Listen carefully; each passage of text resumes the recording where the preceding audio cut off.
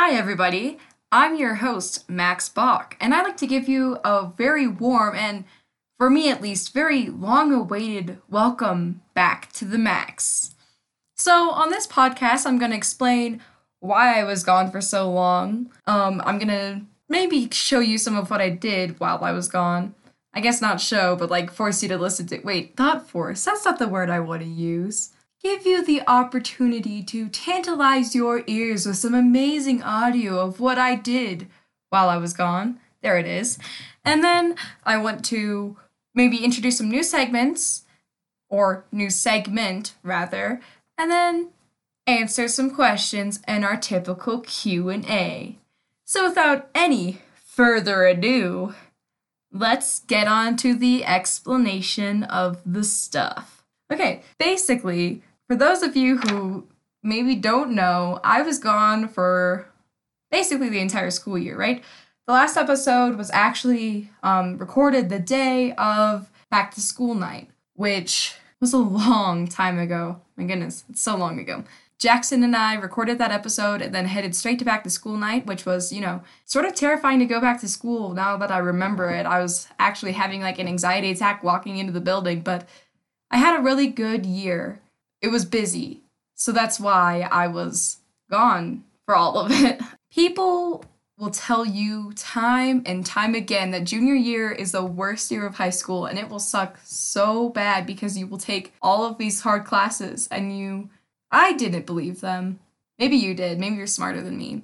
But I thought, Max, this year is going to be so good. You have all of these challenging classes.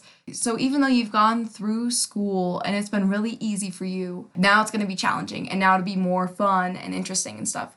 Well, first day of school was also the first day of softball practice, so I didn't have any time after school anymore because as soon as I got out of softball practice, I drove home, ate dinner, and then went and did homework the rest of the night, and then I slept. So that was my first quarter of the school year. And then after the first quarter, you would think, well, it's going to get easier now because softball's done. Haha, pranks. No. It actually got a lot harder because, my classwork got harder. I was actually taking one of the most advanced English courses that my school offers at the time. And I had to write my senior paper, even though it's just it just was my junior year. I'm a senior now, guys. This is terrifying. Yeah, so the work just kept getting harder and harder, and then I was like, I should come back at some point, and then I just didn't. It's okay, because the time that I was not doing this, I was using to try to figure out how not to die. For that advanced English course, we read Macbeth. For those of you who don't know, Macbeth is by William Shakespeare, a famous English playwright. Yeah, so he did a lot of playwriting, as an English playwright would do.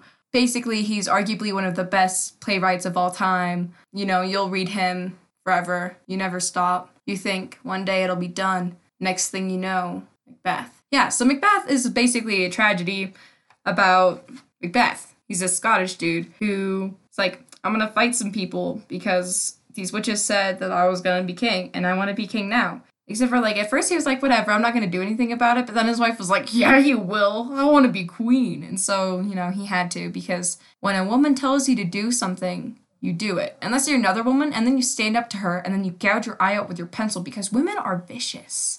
I guess I'm going to insert that here.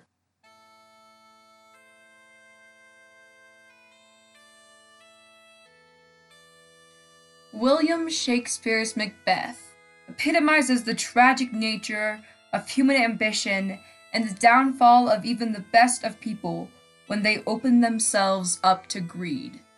This is Macbeth in 1 minute. Act 1, Scene 1. Three witches are kicking into a dark, deserted place when they are discovered by Macbeth and Banquo, two Scottish warriors fresh out of war. The witches tell Macbeth that he will be king, and they tell Banquo his sons will be king. Macbeth decides he will not act to become king, but his wife, Lady Macbeth, has other ideas. Act 2, Scene 2. Lady Macbeth stands guard while Macbeth kills the king. Not anymore, Duncan. They then frame the guards. Macduff, another Scottish thane, discovered the king's death, and the king's sons, Malcolm and Donalbain, run away. Act 3, Scene 3. Macbeth is king now, so you think he'd be happy, right? Wrong. He decides Banquo is a threat, so he arranges for Banquo and his son Fleance to be murdered, but Fleance gets away because his dad has told him to fly, Fleance, fly! lie. Act 3, Scene 4, Macbeth feels totally guilty about murdering his best pals who he hallucinates about Banquo's ghost at a banquet he hosts.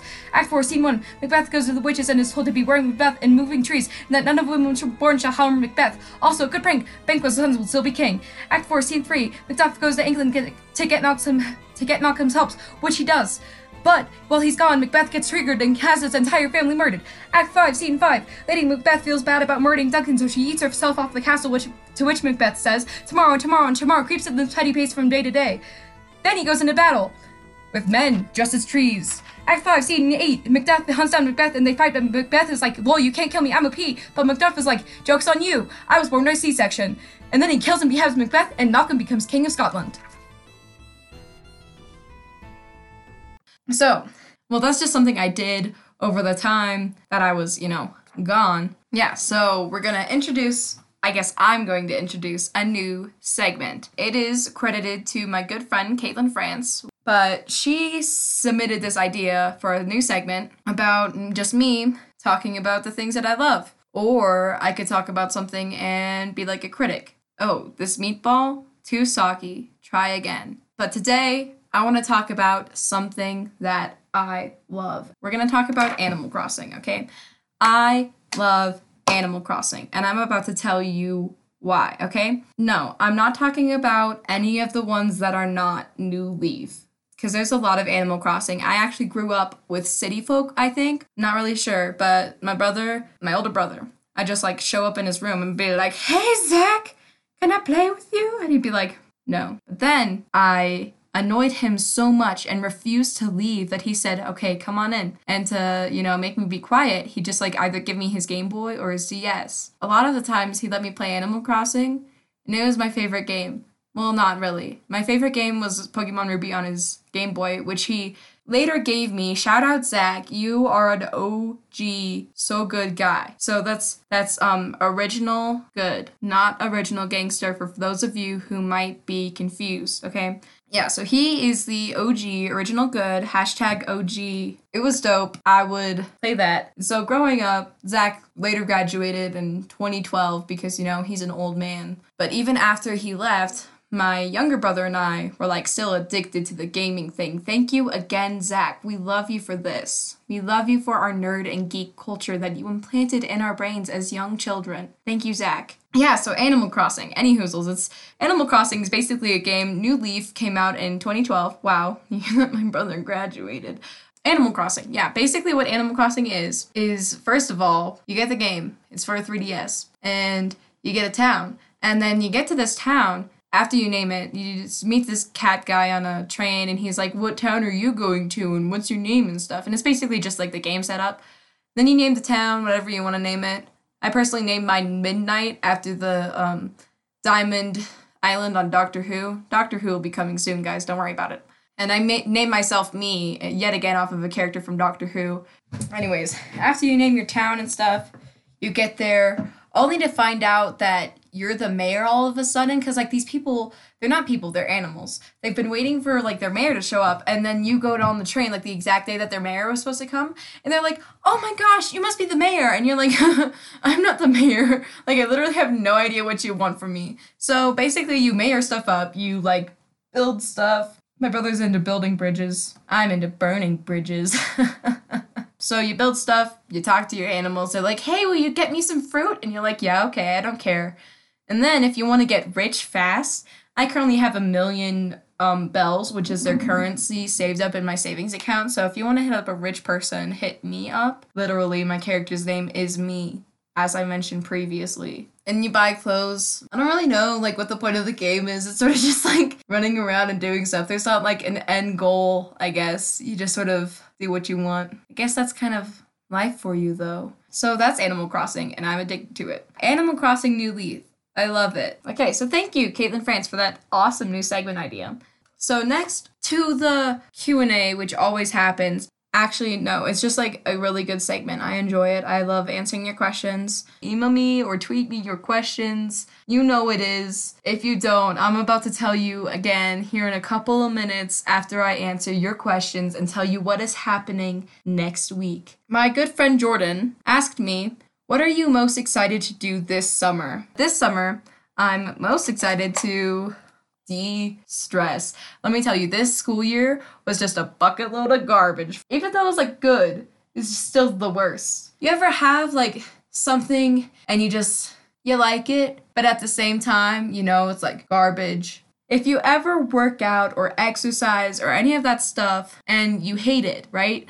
You know you need to exercise because your body will do bad things if you don't. But a lot of people, especially in our country, struggle with bad eating habits. And so while you still need to actually watch that and exercise at the same time, it sucks though, because you have to do it. And your body loves you for it. Your body's like, thank you so much for treating me well and trying to make my life better. Well, school is basically just that for your brain. Yeah, I'm mostly excited to de-stress from that. Also, I'm touring 2 colleges this summer, for sure. I might tour other ones, but I'm really excited for that. My dad and I are going out to Missouri and Arizona to look at them, so that'll be fun. And then my mom is taking my brother and I, my little brother, we're going to Canada. I'm excited about it. Next question from my good friend Joshua Seidler II. Josh asks for an in-depth evaluation of the impact of red vines on the development of American 20th century feminism. I first said, sounds good, to Josh after he asked me the question. I guess it's not really a question, it's more of an analysis. He asked me for an analysis and I said, sounds good. But then I realized I want to take the analysis a little bit further and not dwell so much on the 20th century, but on the 21st century, because the past is in the past, Joshua. We need to be living in the present as we are now. So, Josh, to answer your question for an analysis / evaluation of the impact of red vines on the development of American, now 21st century feminism, I would like to tell you about the Nopes. The Nopes are one of Indiana's most powerful political families. They are, you could say, a political dynasty, even. They mainly contributed to what they would call a small town, Pawnee, but really, to me and to the rest of us who live in Bailey, it is a huge city. Yeah, so the Nopes, Pawnee, Indiana, they do the good stuff. The mom basically runs everything. She can get anything she wants. She's on the Board of Education or whatever. She got so many buses, so she was really proud about that. But then Leslie, her daughter, she is the center of a documentary series called Parks and Recreation, which basically you might think is actually a fictional television show, but really it's a documentary about Pawnee, Indiana, and it's about Leslie's struggles and attempts in being a good and honest female politician and her trying to make a difference without lying, using her body, killing people. It's actually it's actually a really powerful documentary about the power of women in this day and age and how more and more women are turning to no longer using these dirty methods of achieving what they want, but going out there and changing the world and seeking a difference. How red vines relate is the Nopes, this powerful, completely female political dynasty, is centered around the idea that they are a red vine family. You will hear Leslie say a couple of times if you watch a documentary about how they are a red vine family. And that is truly what makes this particular feminist development really outstanding and essential. So sorry, Josh, that I didn't really focus so much on the 20th century like you asked, but I think it's important to learn about where we are now in the 21st century. So now you've been educated about Nopes, full female political dynasty. Basically, what's going to happen next week is I'm going to ask you to send in questions. Again, so send in those questions. I don't know if it's going to be next week or the week after, but I want to get some of the coolest adults I know. Their names are Jared and Allie. They're the best ever on this show, on this podcast. So if you have any questions, they're young adults. Allie actually just graduated college. Yes, go Allie. Have any questions for them? Jared and Allie, young adults, basically just starting the whole life thing. But they've got it really well figured out as far as I've seen. I'm amazed. I don't think I'll ever be able to do it that good.